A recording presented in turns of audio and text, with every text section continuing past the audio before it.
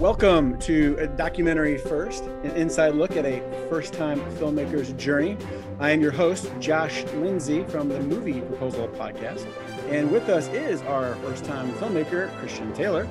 Hello, Josh, but I am not really with you. My mind is in all of the previous technical difficulties that we've just survived. I'm trying to shake that off, but I am here bodily. So, hi. We're 20 minutes in and we're just getting started. That's just sometimes how it goes.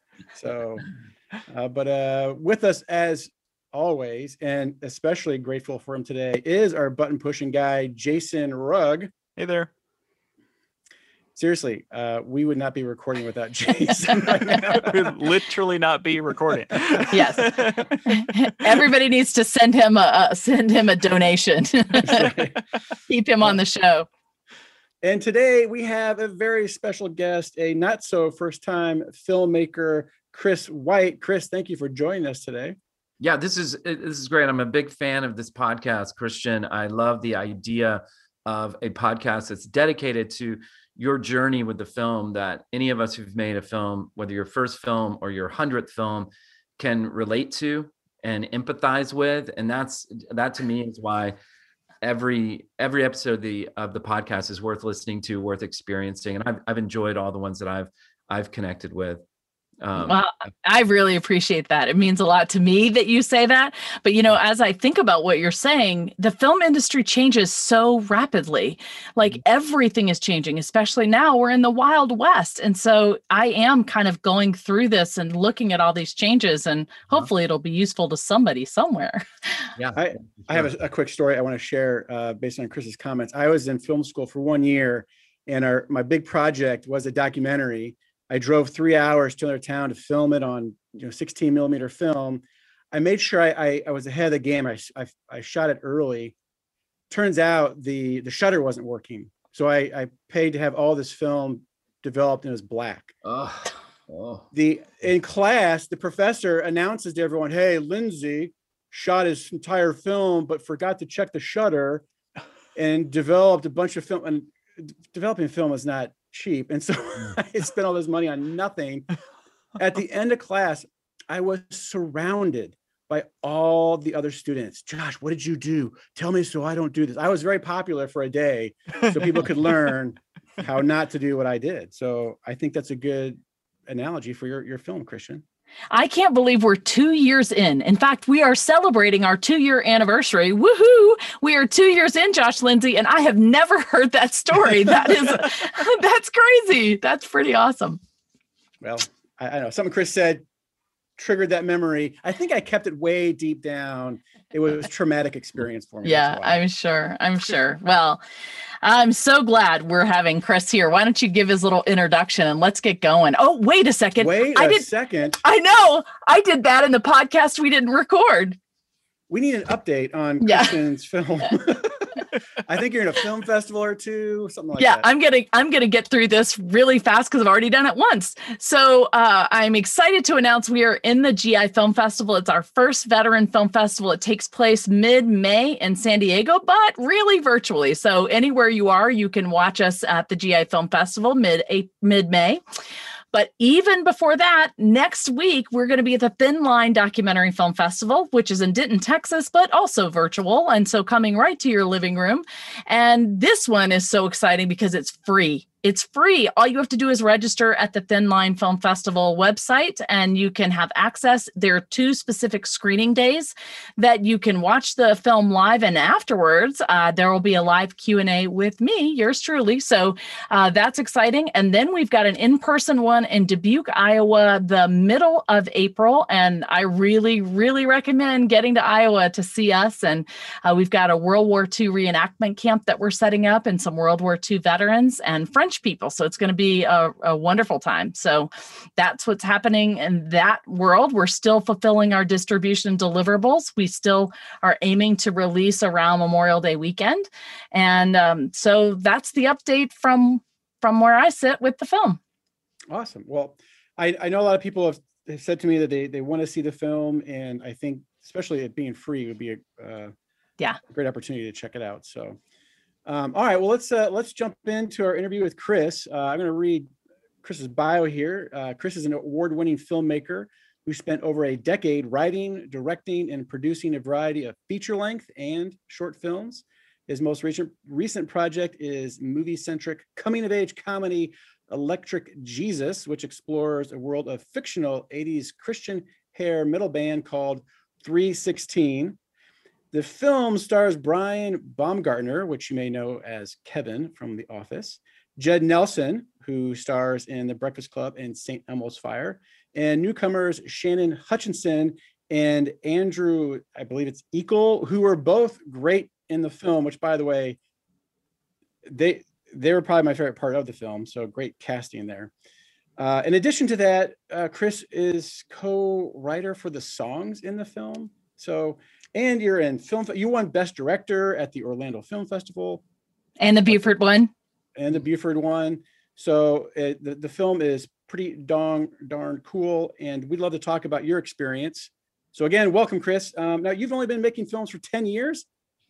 Well, I guess 10 years ago is when I quit my day job to do this. And Which was? Well, at the time I was a high school drama teacher, but I had worked in advertising and marketing, and I directed TV commercials and stuff. And so, I always think of it, I'm 50 years old. Okay. So it's like, I feel old in this, you go to festivals, especially you hang out with a bunch of 20 somethings, but I kind of came into filmmaking, was able to pursue it like I did because I came in at the right moment. I came at the moment when DSLR cameras became pretty mainstream. And so, and the deal with the DSLR is just that you could actually shoot video that looked like a movie, HD video with, you could change the lenses out and it looked like a movie. And to me, that was a game changer. That was something. And also at the moment when crowdfunding, my first few projects were totally crowdfunded. So there was a way to create an audience before you'd made the movie and even get some cash in to help pay for it. So that was good. But I did come into filmmaking 10 years ago with many years of experience and training as an actor, in directing, screenwriting, business, marketing and PR, directing. I directed a short film in the 90s, and then I did a lot of commercials and advertising kind of stuff. Even theater, I spent 4 years as a theater teacher in a high school and a film criticism teacher. So I was well prepared for my moment. And I should say my wife was also ready for the moment as well. And so many of us know that if your spouse, if your partner is not on board with your crazy dream, it can be very difficult to pursue it.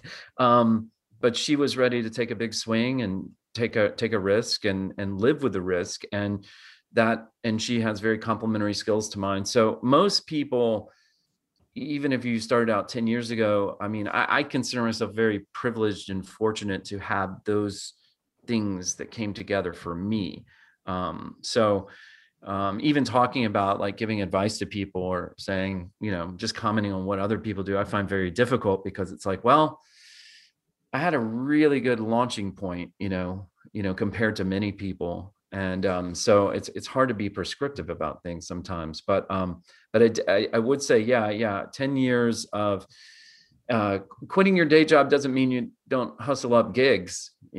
I still hustle up gigs, writing gigs, or most of them are film and producing related now. But you still have to make money. And so a lot of it is gig work, creative entrepreneurship, that sort of thing.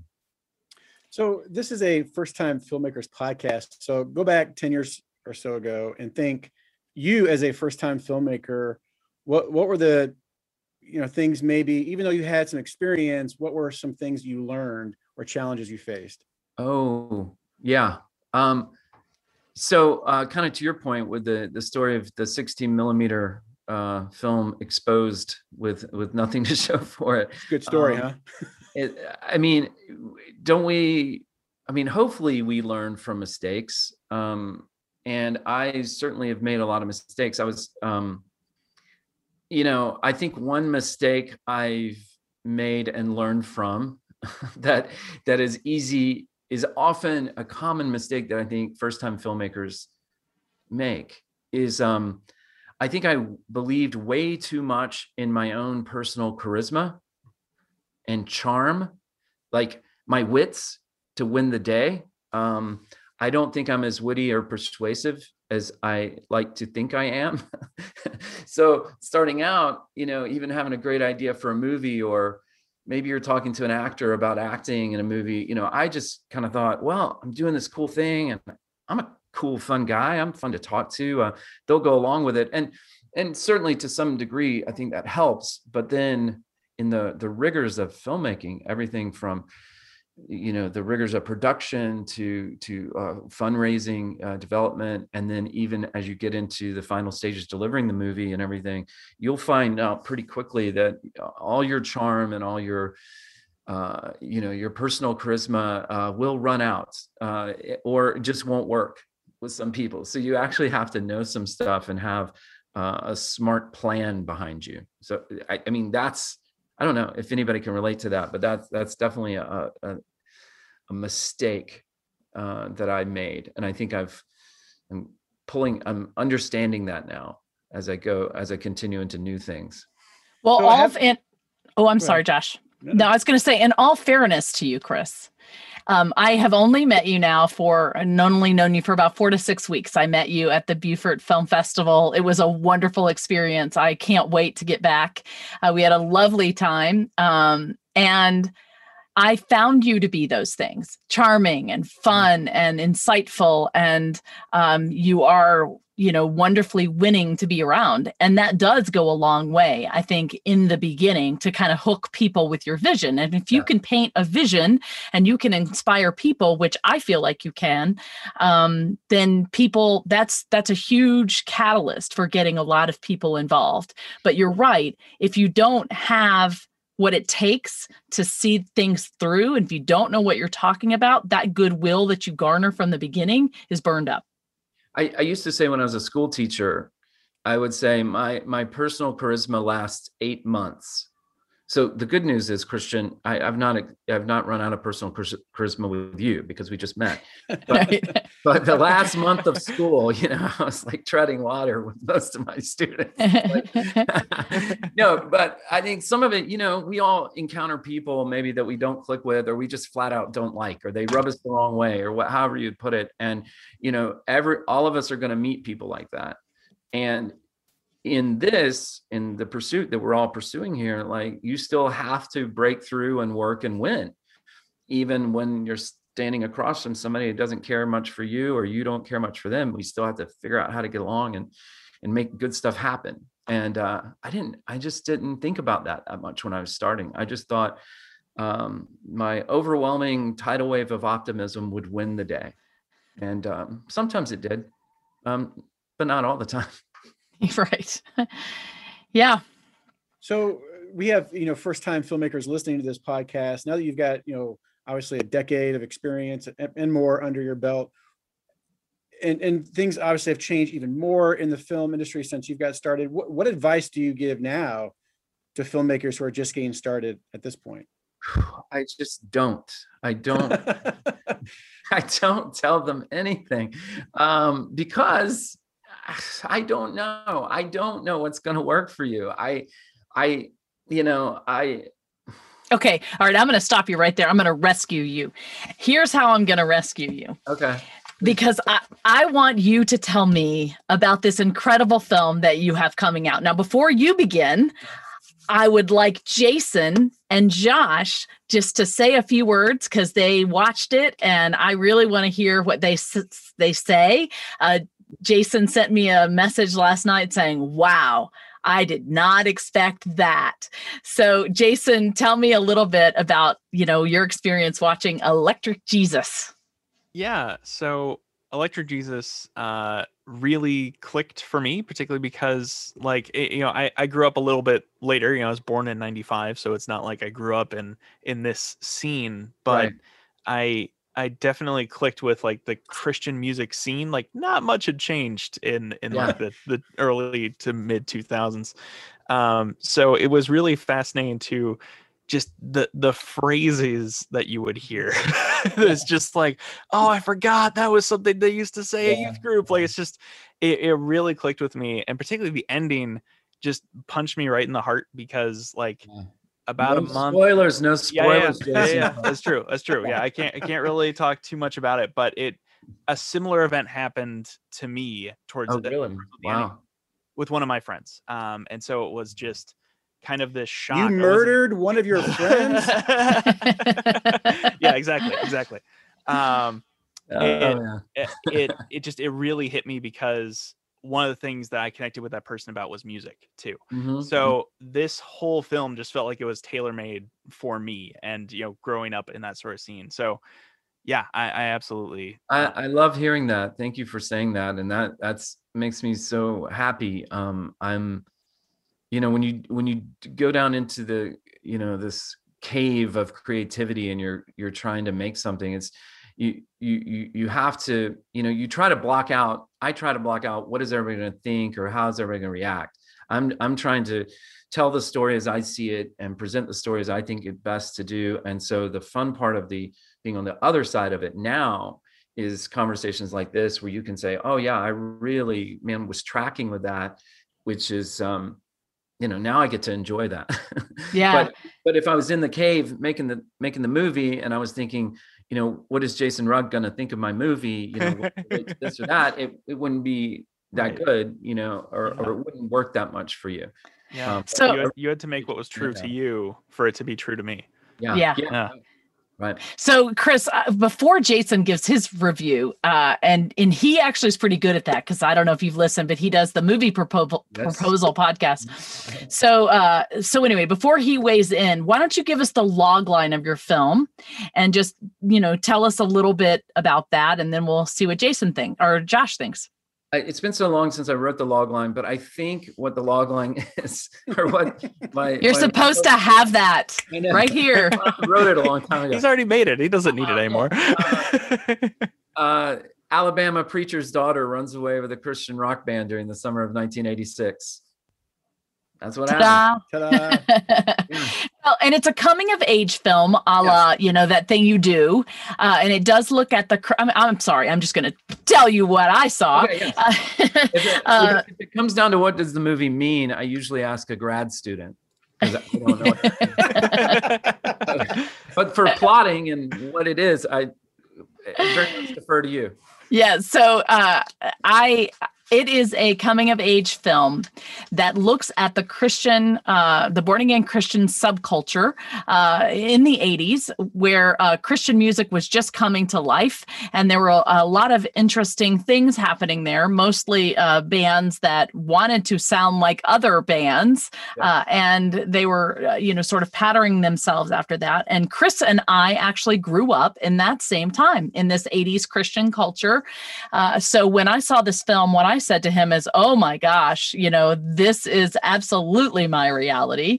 And I recognized that world completely. And what I loved about the film was that you poked fun at your own tribe, but not in a demeaning way that really kind of tore things apart, but caused you to be thoughtful as you considered that whole world and what was good about it and what probably needed to, fall away about it. So I think there's an important distinction when you're making, especially something that purports to be a comedy, that, I didn't want to make fun of Christians in the movie, but I did want to have fun with Christians, and all the Christians I've been friends with my whole life, we've always had fun together,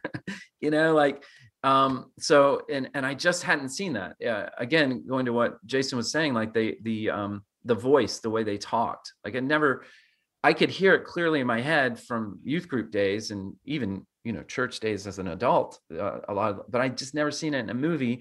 And I also didn't want to punch down or make fun of it. I just wanted it to be what it is, and then let you draw your conclusions from it. There's some people, some of the most passionate fans of the film, at least on the festival circuit, have been ex evangelicals or agnostic atheists, like people who have left the church and would not call themselves Christians in any way, who just, a guy saw it the other day when I was in Atlanta, and he just said, I'm not a Christian, but I mean, he was just struck. He was like, that was my life. Like that was, and I could tell he was just touched and pulled by some of the nostalgia for it, but it was even more, there was like a sweetness that he was remembering.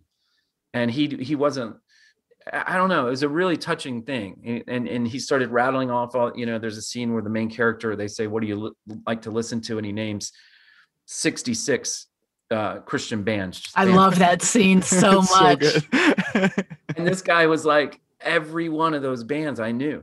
And he's I'm driving home asking Spotify to play, pull the 77s. I haven't heard them in forever, so again, yeah, I'm excited that people who would not call themselves Christians are really drawn to it and seem to relate to it. And I think maybe that's only possible if we just are able to not judge it in any way, if that makes any sense. Not judge the audience, not judge the characters, just let the story unfold. Yeah. So Josh, what do you think? Oh, sorry, Jason. One quick thing. Just I want to say, it is maybe the most accurate depiction of youth group culture I've ever seen. That like everything else is just, it's a parody of itself almost. This was so freaking accurate as to what youth group and lock-ins and all that is like. It was just spot on. The first meeting I had with Judd Nelson, who plays the pastor in the movie, he had come in to where we were filming, and it's my character meeting with him, and we're sitting in the office, and all we did was talk about the Bible the whole time. He didn't even want to talk about the character. It was just like talking about Old Testament, New Testament, and was he a Christian? He grew up in a Christian subculture, or was he trying to figure it out? Jewish. I think he's Jewish. Yeah, but he one thing that was really cool about it was I was like, yeah, in my youth group, he's trying to understand the world I grew up in. And I said, in my world, we saw your movies. We loved your movies. We were allowed to see them.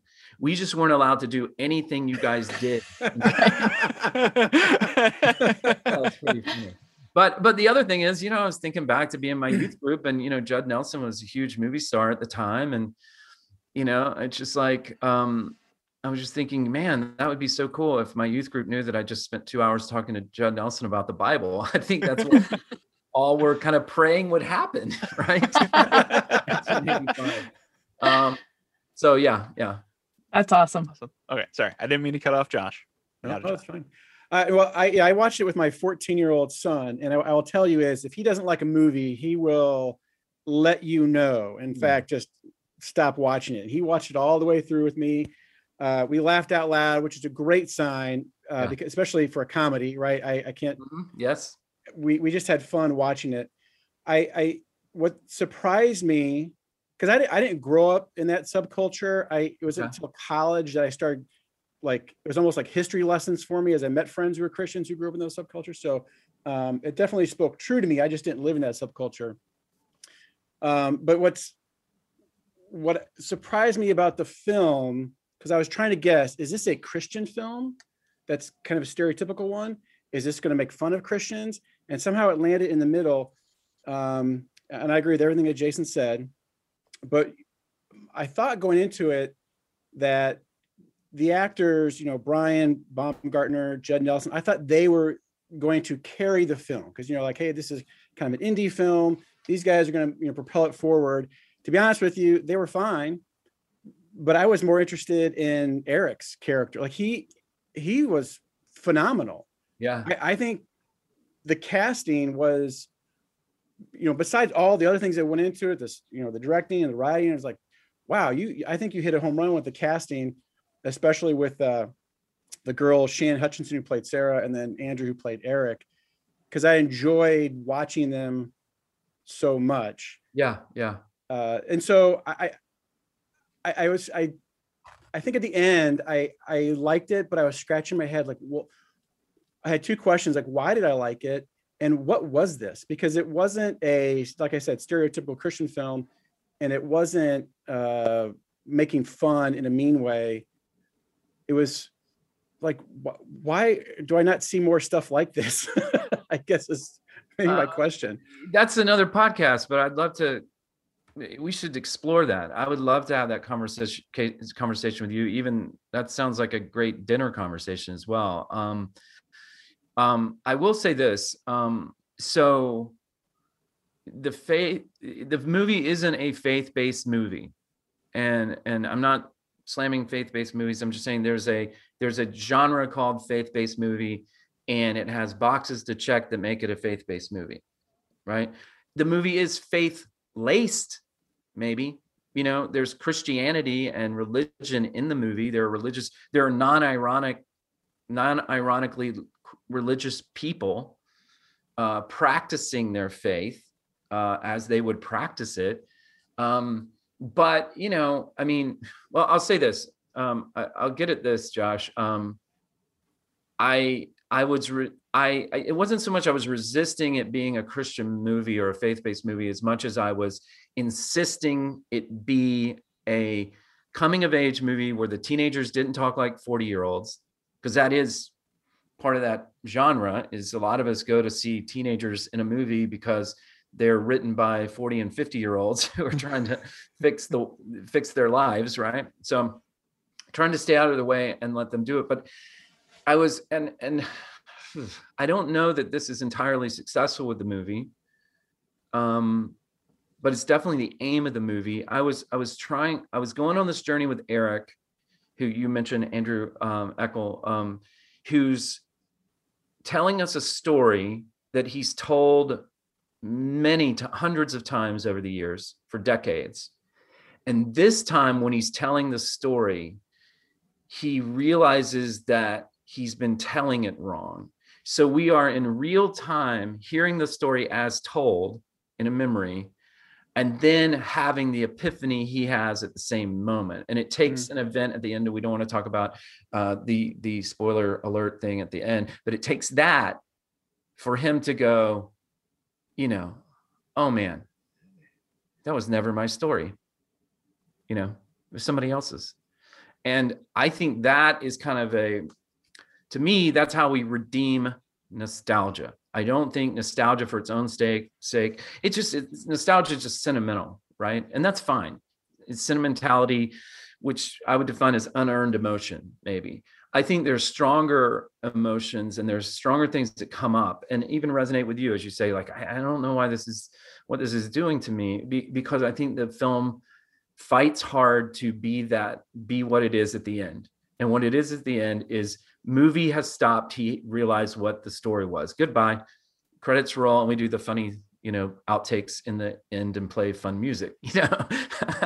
but that's the trick of the movie is, and that was even bringing it in the edit, finishing the film, is recognizing or crafting how that would work. And again, I'm not claiming it's brilliant or perfect or man, I really knocked it out of the park on that. I mean, there's several things that I want back and I would probably do differently, but that's why, you know, and what helps it is an actor like Andrew Eckel, who's going on that journey, and that kid's going to be a movie star. He's amazing. He's a looking kid. He's so good. He stays right in the pocket. It's hard to play the lead and carry a movie, and he really does. In an exceptional way. That scene where he gets up in the hotel room and tells the band, we're going to go play this real rock and roll. We're going to go to Purgatorio. We're going to play this show. I get chills every time because his delivery of the monologue is so good and so sincere, and, you know, so, but his character is full of flaws. I mean, his character is very self-righteous. His character is in love with a girl and never tells her and then gets mad at her when it turns out she wasn't dating him, you know, like, yeah, I really appreciate your comments. I'm very excited to know that your teenager liked the movie. My son, who's 22, is similar. He will tell you immediately if he likes a movie or not. And he told me, he's like, Dad, this is actually really good. Like, people are going to quote stuff from this. I was like, good. Well, I think that's true. I'm gonna we don't have a ton of time, and there's so much I want to cover here. There are two things. One, I really would like for you to talk about casting, because this is a documentary podcast. I did not have any casting in my film, but there are a lot of filmmakers listening, and there's more than first-time people listening to this. So I've never dealt with major casting like that, but this was such an interestingly casted film, because you did have these, new people like Sarah, the woman who played Sarah, was phenomenal. I mean, she was just phenomenal. She's not even 21 yet. She couldn't drink when we went out, but she could sing her little heart out, and she was so talented. And of course, there's Andrew, and then you have these older performers. And this was a union. This was a union film. So talk a little bit about working with the film and casting union actors, especially the ones with, that are more famous. Talk about that experience. Well, this was a very special case for this movie. I had always heard stories about the movie Dead Poet Society, which I loved growing up, and Me about too. how they cast these young actors, and then they brought in Robin Williams, and he was like a mentor and friend, and everybody lived together, and there was just an excitement, and just the relationships were built. And this comes through in the movie. So that's what happened here. I did not want Disney show kids, or the kid with the biggest Instagram account, or the prettiest kid, or the kid that's just about to make it in LA. We shopped for these kids everywhere. We wanted kids almost like Super 8, how in Super 8, with the exception of Elle Fanning, everybody looks like a real person, and they look like people you grew up with. And that's what we were looking for. We were looking for normal. Stranger Things maybe does that.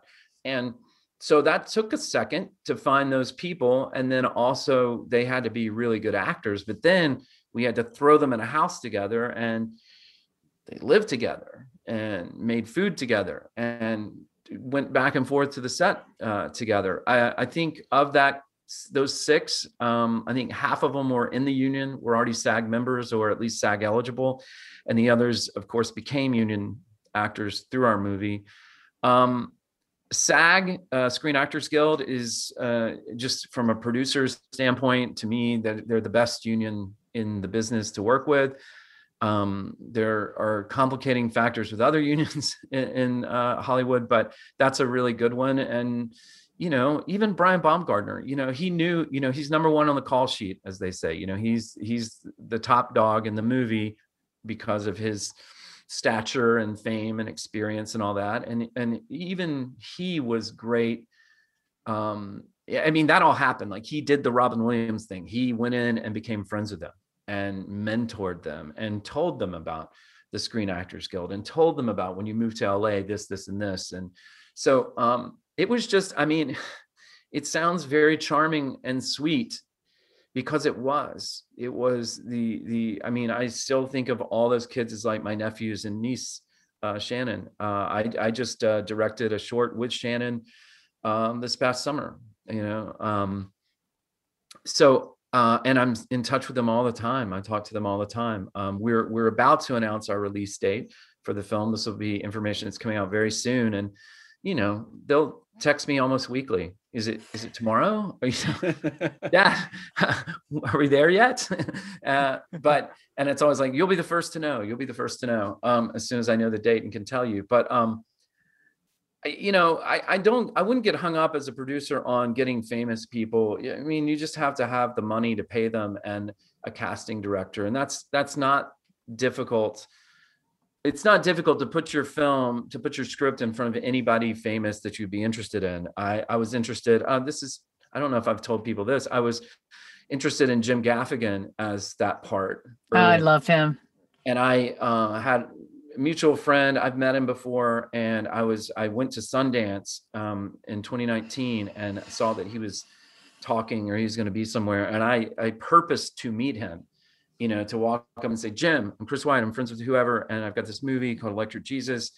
And he's like, oh man, is it good? Is it good? I'm like, yeah, it's good. The script's really good. and he's like, okay. He's like, writes down his email, send me the script.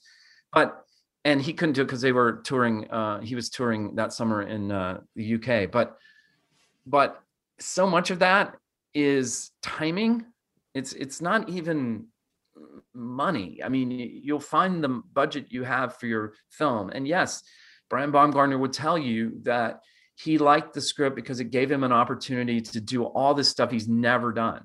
You know, he used to be a stage actor. You know, he was a theater guy, and has so much range in his acting, you know, ability.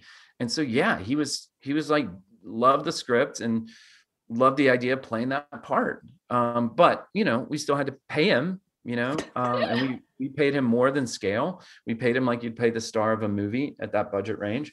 And so I mean, you know, timing is so much. I mean, if the timing had been different, maybe Jim Gaffigan would have been in that role, you know? So it's just, and I can't even imagine it with Gaffigan now. Yeah. I actually think Brian's a better actor than Jim Gaffigan. But well, and for that role, he was absolutely perfect. I mean, it was just, he was perfect. Yeah. Lovable yeah. loser. We needed there, yeah. Well, and there was a lot of heart there. I mean, I think that's one thing that people miss about Brian. What I loved about his role in that film is there was a lot of what you typically see from him, but there was also a lot of heart and real acting that, you know, carried the film as well. So I thought he did a great job.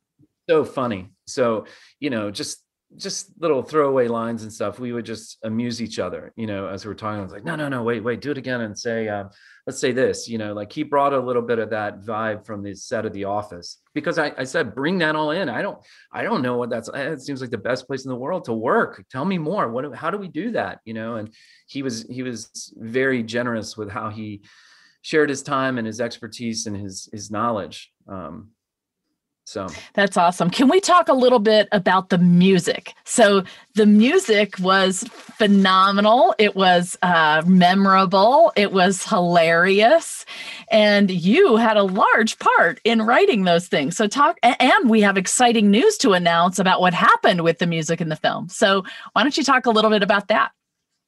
So, you know, I'm writing the screenplay, you know, in a screenplay format, a page of screenplay tends to equal a minute of screen time. So it's important that your pages match what the film is. So when I would get to songs, I would want to put lyrics in, you know, for the different songs. So they're the band in the film 316, they have some original songs. So I wrote 3 songs to start us. I think I wrote lyrics to 3 different songs, a power ballad, the big arena rocker, Commando, and then the heavy one, Barabbas. And so I did write those, but I found this incredible collaborator. His name is Daniel Smith. He's kind of an indie rock god. He is from a band called Danielson.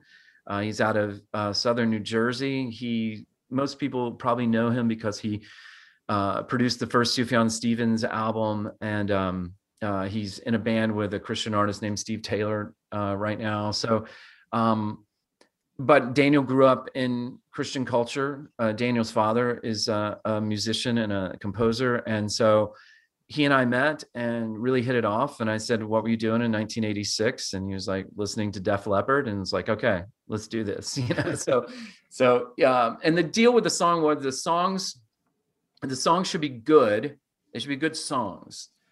The lyrics could be silly, or the lyrics could be the character's voice. You know, I'm writing lyrics that are a 15-year-old sincere, you know, religious rock songs, I guess. But Daniel had the task of actually making the music good, because who wants to sit there for a 2-hour movie and listen to a bunch of terrible songs? I mean, that joke would run thin. So he created this idea that the whole movie's a memory. And a lot of bands, a lot of music we like when we were younger sound better in our memory than it does in actual practice. So what you're hearing is what Eric remembers the band to sound like. But the cool thing is, you know, there's a record out now. Actually, the vinyl is shipping in a couple months, but right now you can go on Spotify, Amazon Music, all the streamers, and you can look up Electric Jesus music from and inspired by the movie. And not only does it have those 316 songs and every song from the movie, but it also has some of the score music where Daniel took like a song like Commando for Christ, and he took the melody in it and made it part of the score for the movie. Girl, I Love Jesus Too, the power ballad, becomes our love theme. And it comes up again. So I love the record. Even some of the evil bands that play at the club at the end, All three of those bands get a song on the record, so you can hear what Soul Exhumation sounds like, or Clutch. You can listen to them. And then also there's a disgraced Christian supergroup called Joy Explosion. They're riding around in Joy Explosion's RV the whole movie, and there's a Joy Explosion song on the record. And so just lots of cool, fun stuff on the record. And the record, obviously we dropped the record before the movie to bring attention to the movie and attention to the music. That's awesome. I want to ask you one last question.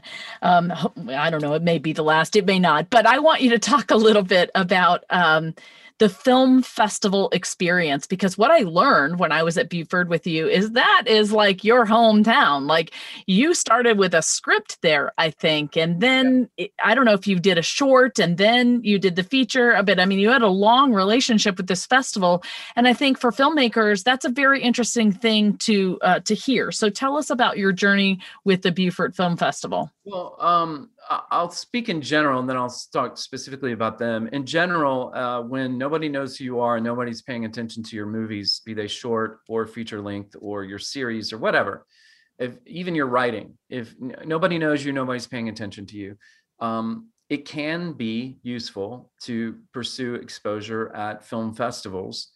This has been a tough year for them because so many have gone online. And what I mean by tough, that's not tough, that you can still see movies and get exposure. The tough thing is what for us, I live in South Carolina, it's been beneficial, not just at the Buford Film Festival, but at others, to go and meet other filmmakers like yourself. You know, I'm here because we met at that festival, and that lack of, especially in a year when I had a really good movie, like Electric Jesus, this should be at a lot of festivals. It was like most festivals weren't taking as many movies and weren't even happening physically. So, and I got into some really good festivals with this movie, but they didn't even, it was kind of like, they didn't quite happen. Virginia Film Festival, SCAD, Nashville, some really good festivals. But here's what I'd say to filmmakers. Just like with different levels of filmmaking, beginner, intermediate, advanced, whatever, then there's different kind of film festivals. And just because you submit to the Toronto International Film Festival, which is one of the biggest film festivals in the world, bar none, and your short doesn't get in, that doesn't necessarily mean that your film isn't any good, or you're never going to make it, or what. I mean, that's why there are other tiers of film festivals, and there's probably festivals nearer to you. And also, you got to know what your film is and what it isn't, and look around at festivals and say, well, that one kind of takes movies like mine, and I think they might consider mine. But they can be very useful, very beneficial. There's certainly a good way to celebrate, and to celebrate the people who helped you make your movie. Because, when they physically happen, that can be a party for everybody to get together and see each other and reconnect. But yeah, I live in South Carolina. The festival in our state that seems to be the most successful, it's been around, over a decade, is the one in Buford down on the coast. And I've had a feature that I made called Cinema Purgatorio there. I don't think Get Better, our other feature, was there, but we did have a couple shorts that we did with friends that have been there. So I just it's a beautiful place, and I like going down, and I get to meet people like you that I otherwise wouldn't have any way to know or connect with, except for this social event around movies. Yeah, I loved it for that exact same reason. I thought, but I want you to speak specifically about, you put this particular script in the script competition, right? Is that how it started? That wasn't the first time I'd been at that festival. And no, with Electric Jesus, like the birth of Electric Jesus. Yeah, we were in the process of soliciting investors, and we thought, let's put the screenplay in a competition, and then let's bring the cast down and do a table read, and let's just generate some social media interest, so that when we're meeting with some, so-and-so over here, we can say, oh yeah, by the way, we're at this film festival. Oh, here's a video of Shannon Hutchinson. She's our star. Here she is busking on the street in Beaufort, South Carolina, with Wyatt Linhart, who's also in the movie. And so we used that. It wasn't like we were trying to win the award for the best screenplay or anything like that. We were using it as an event to draw attention to, hey, these people are making this movie and it's going to be really good. And it was hugely successful in that way because it provided, one, it got me to sit around a table with my cast and experience the movie. But also we were able to generate some media assets that we used that helped us raise money.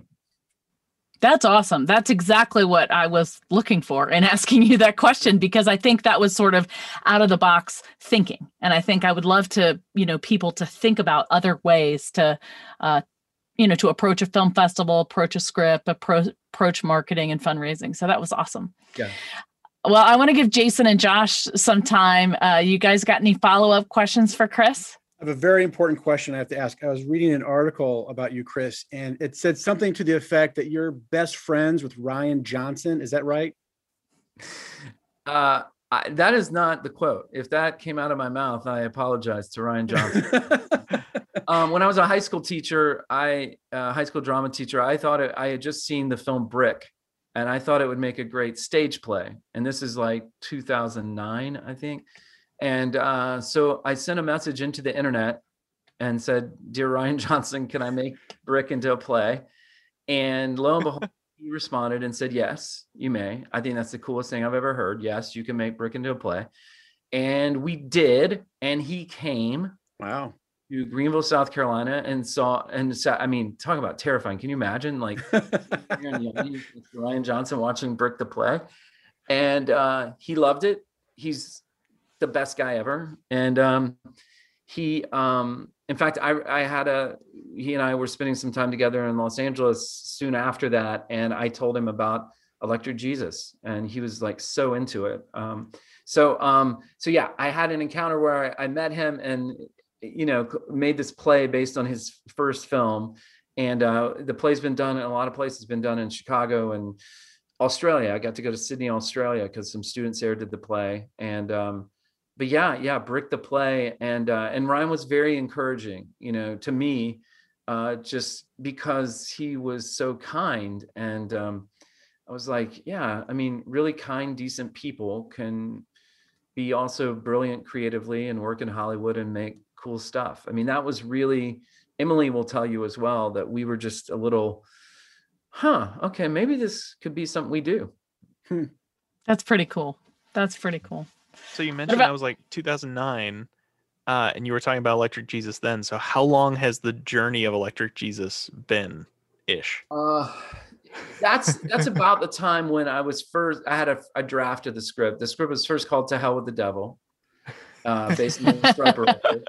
And then I was like, yeah, that sounds like a horror movie. Like, if you don't know the Stryper record, you wouldn't get that illusion. So we changed it to Electric Jesus. But at the time, I had written a main draft of To Hell with the Devil, and then I did a major rewrite of it about 2012, I think 2011, 2012.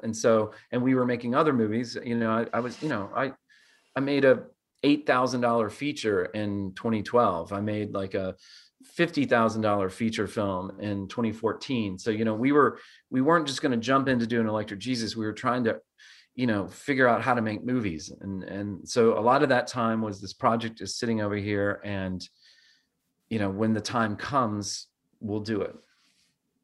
Yeah. And to be just completely honest, it was too big of a jump. I mean, it was too big of a jump to go from the films we've been making to Electric Jesus, but it was also time to, in a way, figure out if we were going to be able to make a living doing this. So it took, raising capital and, dealing with state tax credits and making a business plan and all these things.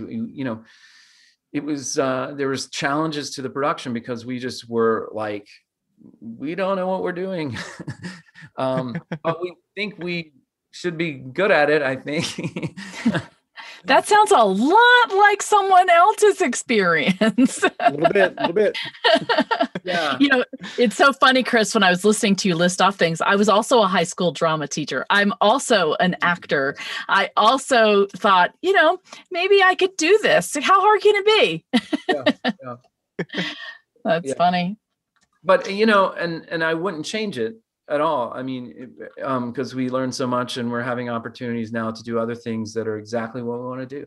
So maybe the risk comes with some degree of reward, but it doesn't necessarily come with a reward. And,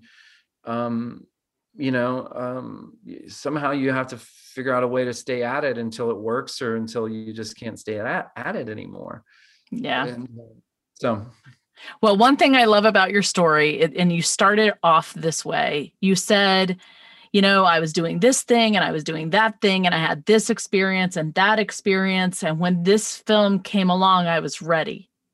And I think, I want other people listening to take encouragement from that. The stuff that you do in your past, whether you were a plumber or an actor or you loved reading books or whatever it is, whatever is in your past, it can come together to help you with this big thing that you want to do. It's not all lost. You don't have to go to film school. You don't have to, do X, Y, and Z to be able to make a film and tell what you feel compelled to do. So that's a wonderful lesson from your life that you just have to be ready. You have to be ready to say yes at that moment when the story comes to you. So I'd spent all those years working with teenagers, and so standing on a set in the summer of 2019 in Columbus, Georgia, with 6 teenagers around that I just kind of knew how to talk to, I knew how to get them acting the way that I needed them to act. It was very comfortable. And I know filmmakers who are terrified of getting anywhere near children or teenagers, but I was,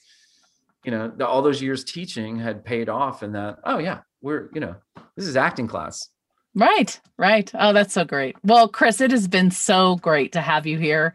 You're just an amazing person. Congratulations on all your Best Director awards. I feel you really deserve them. But I also think you should get awards for your writing, for your song, the songs that you came up with, for your creativity and marketing the film. Like, I really look up to you and applaud you for everything that you've done. So congratulations. Saying that, Josh was going to kind of give all the creative credit to the actors, which is what always happens. You write these words and you direct these beautiful scenes, and then the actors. So thank you, Josh, for continuing that. You're welcome. That long-standing injustice. All right, Josh, why don't you take us out? All right. Well, thanks, Chris White, the director and writer of the film, for being on our podcast. And we'll get the actors on later. Okay. And thank you to our listeners for listening to Documentary First, where we believe everyone has a story to tell, and you can be the one to tell it. Yes, you can. Bye, everybody. Thank you for listening to Documentary First. We really appreciate your partnership with us. We can't do any of this without you. So thank you so much for listening, for donating, and for following along on our journey. If you are able to make a donation this week, we would really appreciate it. We are supported by donors who give us $100 or less, so anything helps. Also, if you're able to share the news about The Girl Who Wore Freedom with your friends and family, please do that on Instagram, Facebook, Twitter, or email. And sign up for our newsletter at thegirlwhoworefreedom.com. Please go to thegirlwhoworefreedom.com/donate to make a donation today.